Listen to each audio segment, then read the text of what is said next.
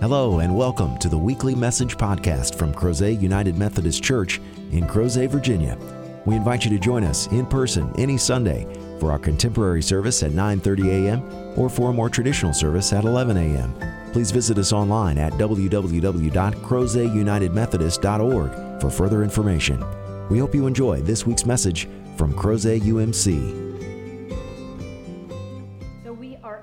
Into our summer worship series, which means that each week we will explore some of these unrealistic expectations that people have for Christians and their origins. Where did they come from? Because sometimes there are expectations that are scriptural or that have come through the tradition of a certain denomination, and we understand that that is what God is asking for us as particular practitioners of a denomination.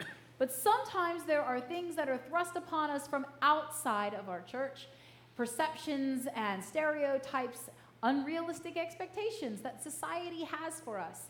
And we are being empowered, educated, and equipped to have those conversations. That if we feel that something is unjust and not truly authentic to who we feel that we are called, either as individual disciples or as the people we know as Methodists, then we will be able to justify why we're not going to do something or why we feel that it is okay to do something else. And as we enter into that, we're going to start today with a good one, that Christians shouldn't have fun.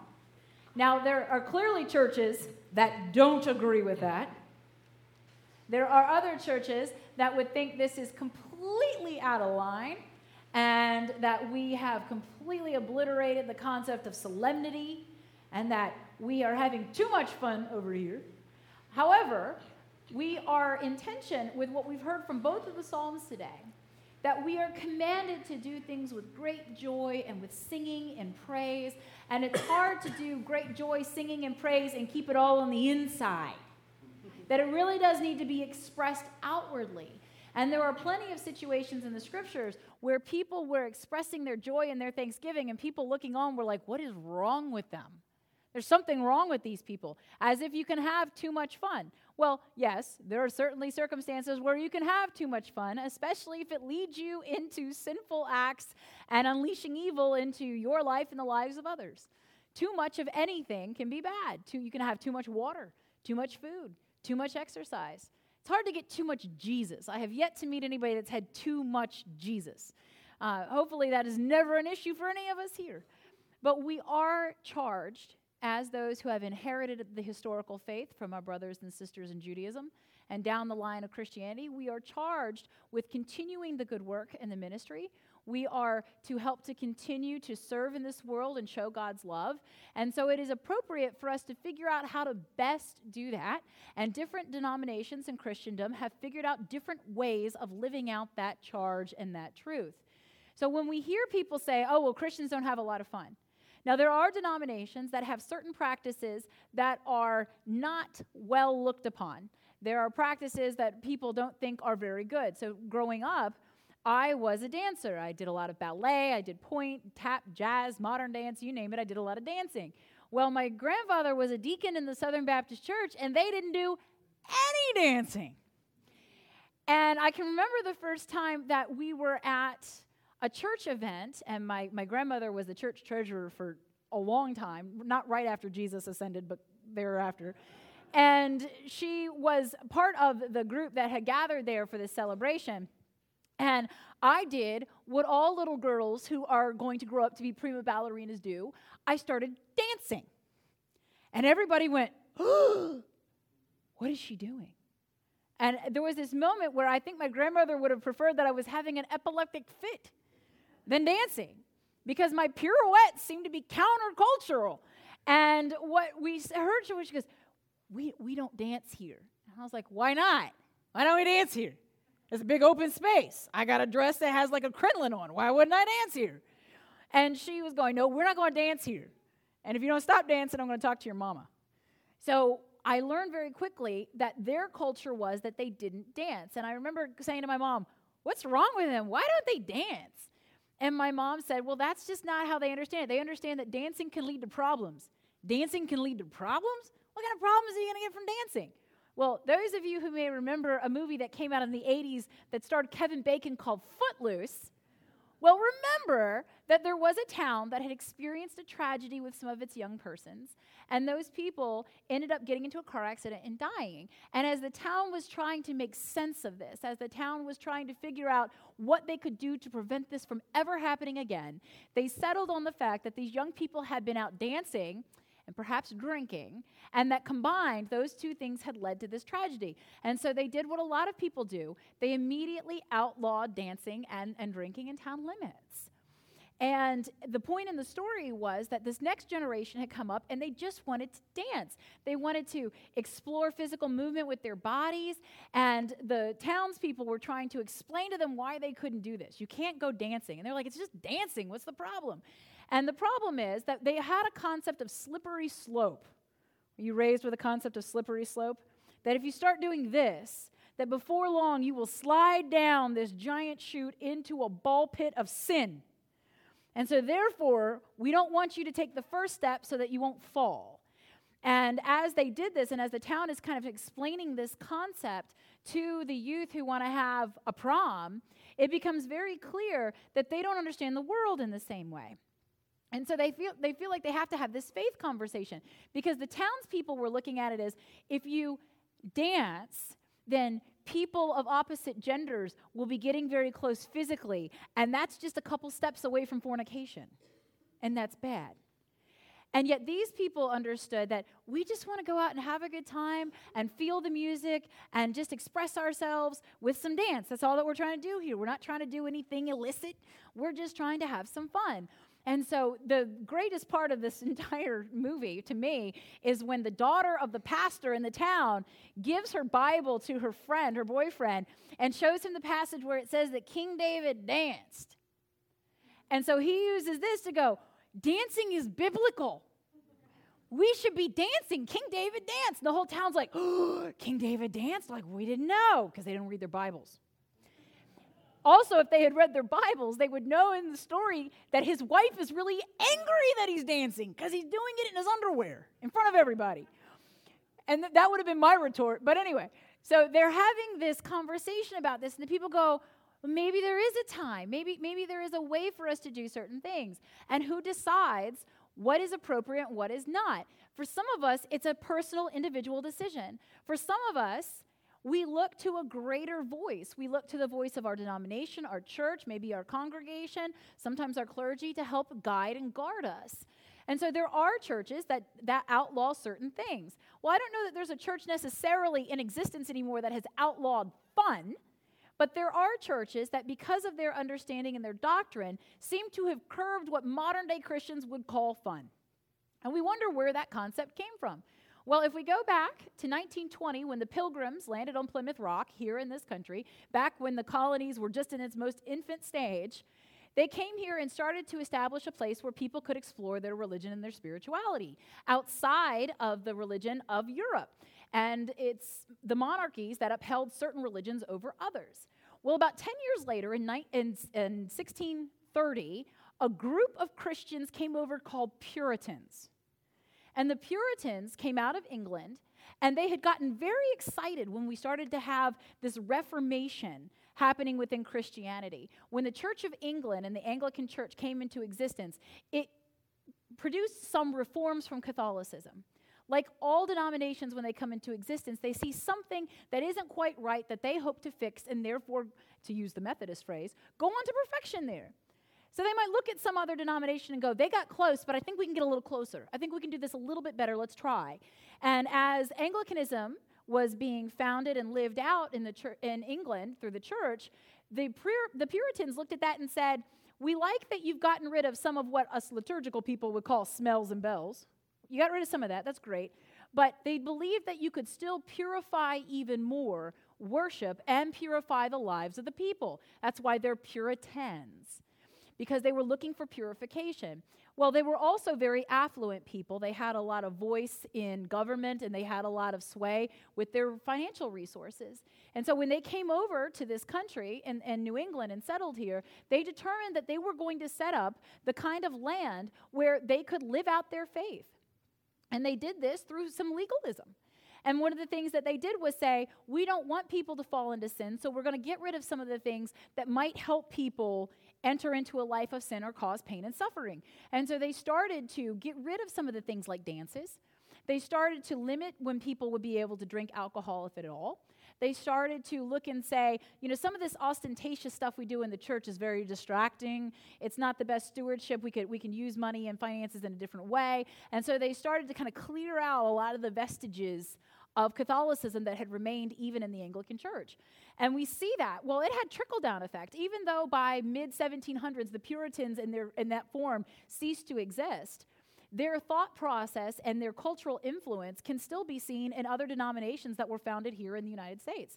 There's a strong correlation between them and the Baptist Church and a lot of the thought process there.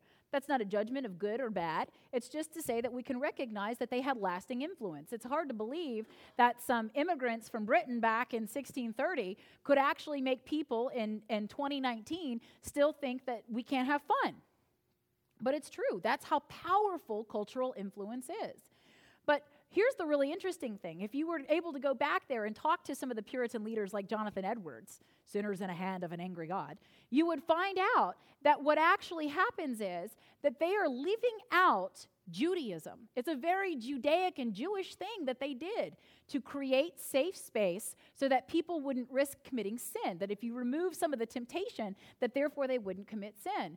We go back in the scriptures and we find this repeatedly. So when the Jews and their predecessors, the religion of the ancient Israelites, were looking at the Torah, the first 5 books of the Bible where all 613 commandments are listed, they said to ourselves, let's see what we can do so that we won't break God's commandments. God was gracious enough to give us God's law and tell us how to fix it when we break it and we need to be reconciled to God and one another. But maybe we can create safe space, safe zones, so that people won't even break it. We'll just create a little bit of a buffer zone. In Judaism, it's called putting a fence around the Torah, that you can't get in and break something if you can't get past the fence. You can actually see a little bit of this liturgically, can't you? And a lot of older churches, there won't be this break here in the altar rail. It'll actually be solid with a gate so that nobody could get up here and wreak havoc in the chancel. So what we end up finding out is that they would look for ways in which you could help people not sin. One of these examples is that if you know Orthodox Jews or you've been around any of the Hasidim, that you will find that they do not speak the name of God, because one of our top commandments is you shall not take the Lord's name in vain. You don't want to use God's name as an expletive. You don't want to use God's name in exclamation and not be honoring God. So therefore, you don't say the name of God. Therefore, you can't use it wrong. If you don't use it at all, you can't use it wrong. So if you'll check their writings, you'll see that sometimes they will write capital G with a dash and a D. They won't actually write the word God. Therefore, you can't malign God's name. And they won't speak the name, so they will use other forms of this. This is why we get such words like El Shaddai.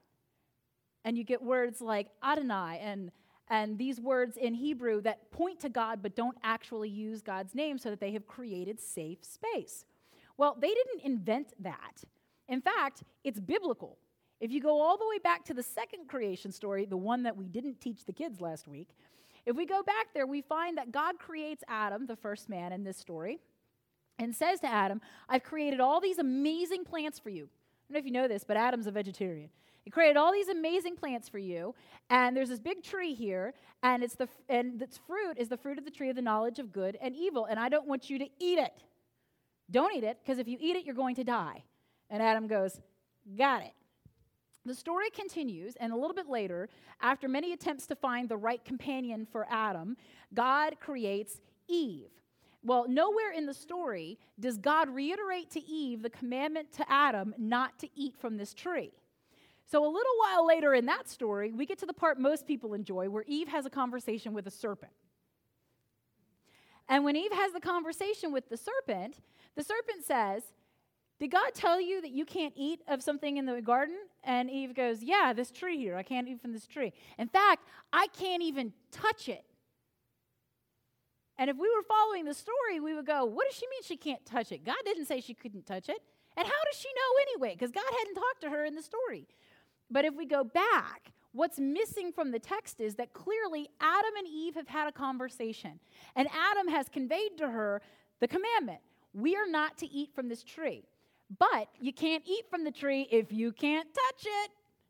You can't get some of that tree essence on you and accidentally get it in your mouth, Or, I mean, how many people do you know that you've touched something and then you rub your eye and you're like, oh my gosh, right? You can't do that because you can't touch it. And so Adam actually is the first person to invent creating safe space, creating a buffer zone. Well, it doesn't work anyway because they both eat of the tree even though they're not supposed to. But that's a whole different sermon. Today we're going to focus on fun. One of the important things for us to remember is that God wants us to outwardly celebrate our blessings. It's important for God to create a safe space for us to revel in the presence of God, to allow us to celebrate all the things of Psalm 100. And Psalm 100 has some really important theology in it. It says that all of the earth, all of creation, not just people, not just Jews, not just Christians, but all people should make a joyful noise for the glory of God, that we should worship God with gladness. Yes, there is a time for solemnity. Yes, there is a time for us to contemplate in silence. There is a time for us to mourn, to explore the fullness of human emotions, even those negative emotions like anger. But that we should never forsake worshiping the Lord with gladness, and that we should come into his presence with singing. That's been a huge part of Christendom, and United Methodism has carried that on. We are a people who sing our faith.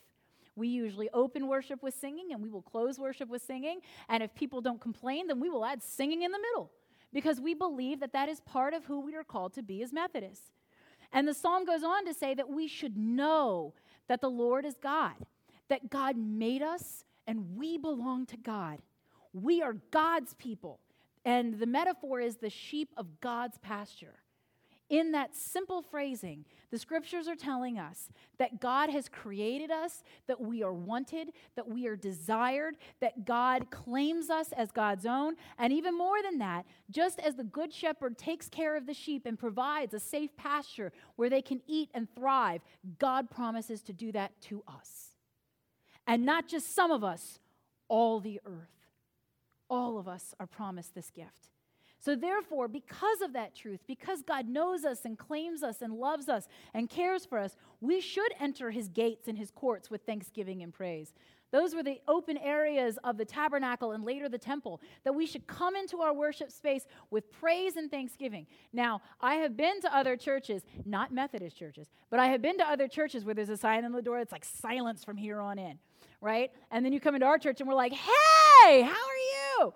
Right? We obviously don't have that sign because we have just a different understanding of how we enter into worship. We greet one another. We have a place in all of our worship services where we connect with those people that have gathered to manifest the body of Christ with us, and we tend to do that with joy. Sometimes I'll stand here being like, y'all done? Because you're having a good time talking to each other, greeting one another.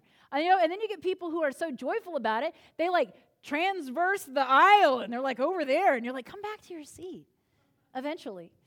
Because it is a joyful thing to greet one another in the name of Jesus Christ. We recognize that joy, and that can be fun. And sometimes when we're having fun, we're not paying attention to the clock. We're having a good time. We are enjoying the gift that God has given us in one another. And so we see that. But there are denominations that emphasize more the solemnity, the quiet, the somber aspects of worship. If that's what you want, that's probably not going to be here. It's probably not going to be here.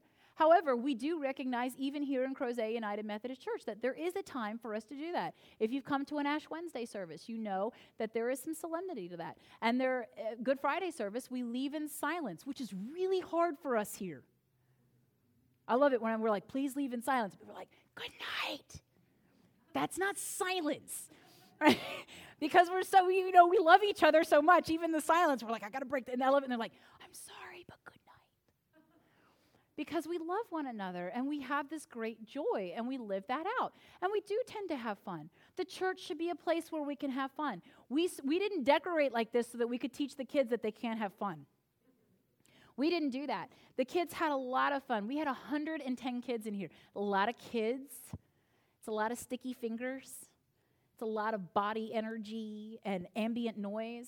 But they were having a good time. And every time I would see them, I would go around to the stations and I would visit them and I'd be like, are you having a good time? And they'd be like, yeah, I'm having a great time. Will you stop talking to me so I can go have fun? I was like, yeah, all right, get back to the fun. Go have fun. And then at the end of each day, we would sing whatever song that they had learned in the music portion of it. And they were singing and dancing, and they had learned dance movements, and there was like syncopation. It was great. They were having a good time. And the best part for me was that Friday night at our closing celebration, something incredible happened. Normally, if you work Vacation Bible Camp all week, you get to that celebration, and all of us are like, all right, we're just going to bang this out in about 30 minutes, and then we're going to go home in coma in the name of Jesus Christ, right? Mark your watches. But last Friday, something really incredible happened. The kids had learned this song on the closing day of worship, and it's actually a worship song from Bethel Church Live.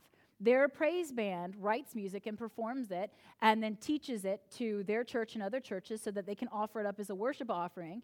And this song was called Deep Cries Out. And it had all kinds of like kitschy little movements to it that Amy David had taught them. And so the kids at the closing of Friday during the day were practicing it together for the first time. It had all these crazy movements. It was like very reminiscent of Footloose, because there was this part about like they're stirring it up, and they were like this with the hips. They were like, we're stirring it up. And then there was like, if we're going to the left, then we're going to the left, which is my left, not yours. And if we're going to the right, then we're going to the right. And they were like deep cries out, and they would yell. And they had such a good time. At the end of it, I said to them, I was like, did you just learn that today? And they're like, yeah. And I was like, because you nailed it. This is great. And they're like, yeah, we like that one. Okay, great. So the night shows up, and, I go home, and I try to sleep, and I can't sleep, so I had to change my clothes and come back here, and we're all like, yay. And I sit down here on the floor, and we put the risers down here, and there's 75 kids up here. They left the decorations intact. That's pretty big.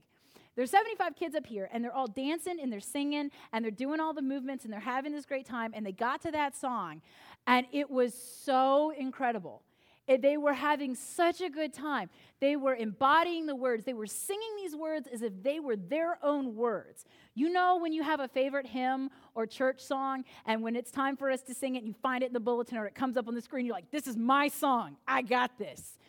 Those were those kids in this song. It was incredible. It was amazing. And I was so entertained watching them. They were having fun. And then I turned around, and if you could get past the sea of cameras, phones, like filming them, the parents were having fun watching them. It was this great moment. And that's what God's asking for in Psalm 100, that we would have joy and fun and revel in God's blessings.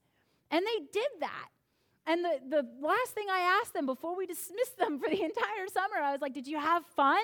And they're all like, yeah, we had fun. I said, are you going to come back next year and do it again? They're like, yeah. And then, of course, they're like, so when is next year? Tell Mom. And what are we doing? And I'm like, I have no idea. Like, we just made it through this one. Can I have a nap? And the kids recognize that they can come here and have fun. And what's important is that this is part of who we are as Christians. How many of you felt like when we got to a certain point, people were like, you have to stop having fun now. You're not a kid anymore. You have to be serious.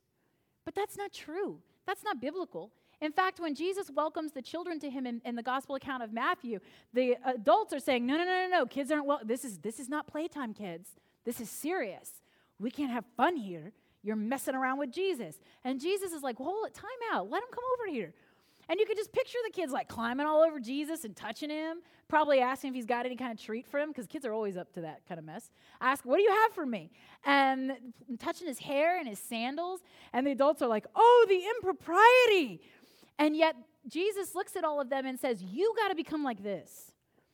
And over the years, we translated that as we have to have a childlike faith where we don't question or we just accept whatever God tells us. But I don't think that's what Jesus was saying.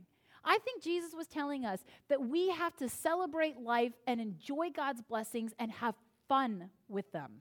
I think that's what God was saying. And so when Jesus says, no, let the kids come, and woe to you if you hinder them. Because when people don't think they can enjoy God's blessings, they really don't want to enjoy God. They really don't want to come and celebrate and have a good time. They really don't want to come and worship and praise God from whom all blessings flow, but we can't really talk about it. We can't celebrate that. A friend came to visit me who works in another church. She came to visit me yesterday, and she was talking about how she had been censured in her church. And I was like, censured for what? What did you do? Did you preach some unorthodox theology, or what did you do? And she goes, no, my kids were being loud in church. I was like, oh, really? She said, yeah, they apparently they were distracting. I said, uh-huh. She goes, yeah, apparently kids can't be loud in church. I was like, oh, yeah. She's like, what? I said, well, for Easter, I gave all the kids tambourines. She's like, in church? I was like, yeah.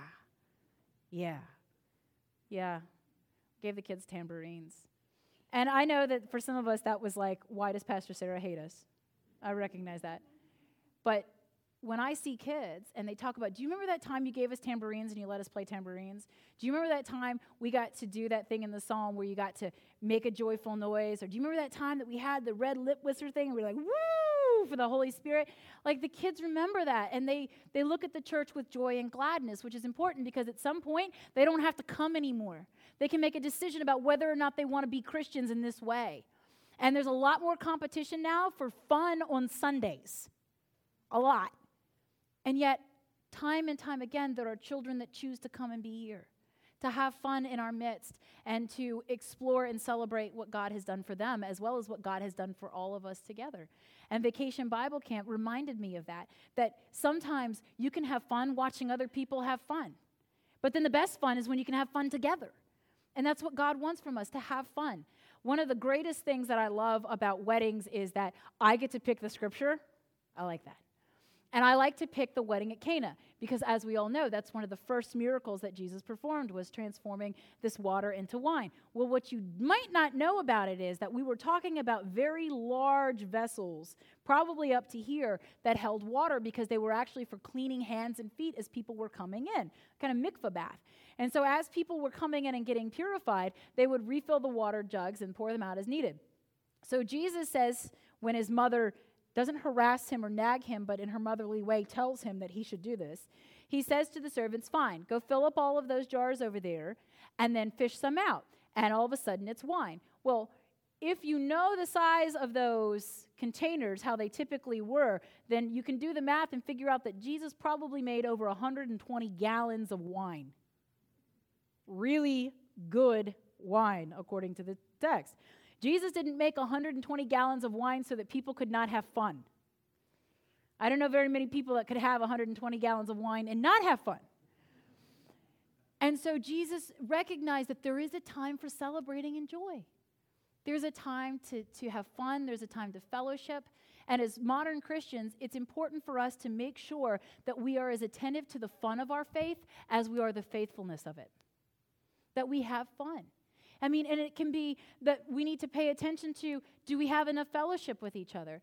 Are we taking time to make sure that it's not all business, but there's celebration and joy? Do we take time out of meetings to talk about something wonderful that happened to us, or a funny story, or to share something embarrassing? Are we ensuring that even in the midst of mission and ministry, that we are laughing and having a good time?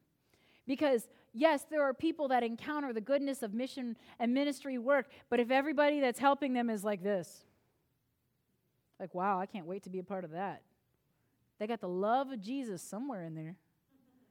But instead, when we are enlivened and it's embodied and we look like we're having fun, people are like, why are you having so much fun? You're serving people food. Why is that fun? Because God is good. And because we are celebrating all the goodness that God does. God doesn't just feed us. God lets us feed other people. God doesn't just tell us that we are loved, known, and saved, but God lets us tell other people that good news. That's worth smiling and laughing and celebrating and having a little fun. And that's what catches people. That Jesus Christ knew how to have a good time with them. He went to where they were in the midst of the busyness and the dirtiness of their lives, and he had fun with him. That's why people got angry with Jesus, because they thought he should be all somber and stately. And Jesus was hanging out with sinners. And sinners usually know how to have a good time. Amen? And he even says at one point, there's no winning with some of you. Some of you, God can't win. Because John the Baptist comes all pious and somber and not drinking anything because he's living the life of a Nazarite. And you all don't like him. And here I am, and I get accused of being a drunkard, and you don't like me either. So what do you want? And the people don't know. But we do know this, that more people follow Jesus Christ than John the Baptist.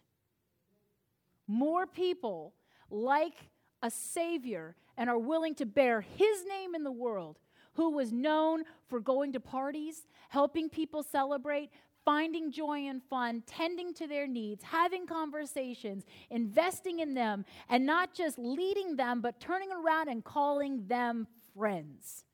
That's who we serve. We don't serve John the Baptist, and good thing he had a funky menu that is not good for fellowship and potlucks.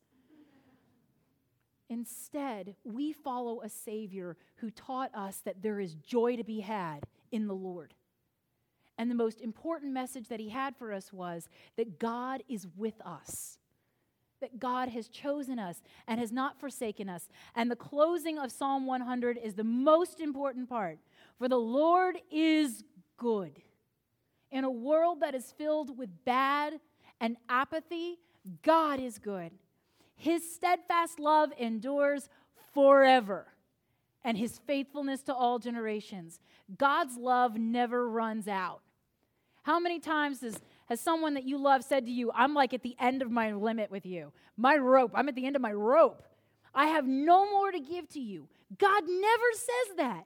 God never says, I have loved you through your teenage years and your 20s, and you're about to run out of my love in your 30s if you don't get your act together. God doesn't say that. God says, I have loved you when everyone else thought you were unlovable. I have loved you when everybody loved you, and I will love you when no one else remembers you. I will still love you. I will love all the generations, not just some of them. There won't come a time where God says, I'm done with these people. God says, for all generations, my love is steadfast. It will not be moved. It shall not be shaken, and no one can take it from you. That is what we celebrate. That is a promise that almost no one can claim. That God's love for them will never be taken. It will never run out. It will never fail. It will never need a timeout. It will never have to take a vacation. It will never unfriend us on social media. It will never stop coming by at Christmas and Easter. It will always be there for us. Steadfast love for all generations. And if that doesn't make us want to celebrate and sing to the Lord and sing with praises and make a joyful noise, then we are way off base. But instead, there is something within each of us, those of us that recognize that God created all of us in some miraculous way in the divine image, that resonates so that when we taught those kids the words of the songs, those words became their words, and their physical expression was embodying the truth that God loves them and that they are God's. And that's what we have to find. That's our struggle. Because we can get so bogged down in the minutia of adulthood that we forget that we are here to have fun. To not only acknowledge God's blessings, but to enjoy them. And to enjoy them with others. For God continually calls us into community. We are called to be with others, for others. So that others may be with us and for us as well.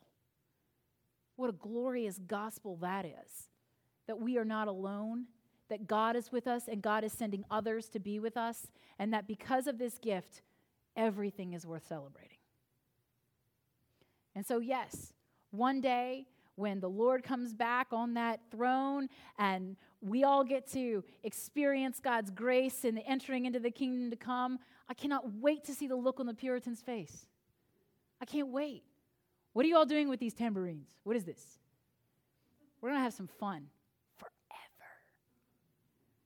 Ever. Who doesn't want a piece of that?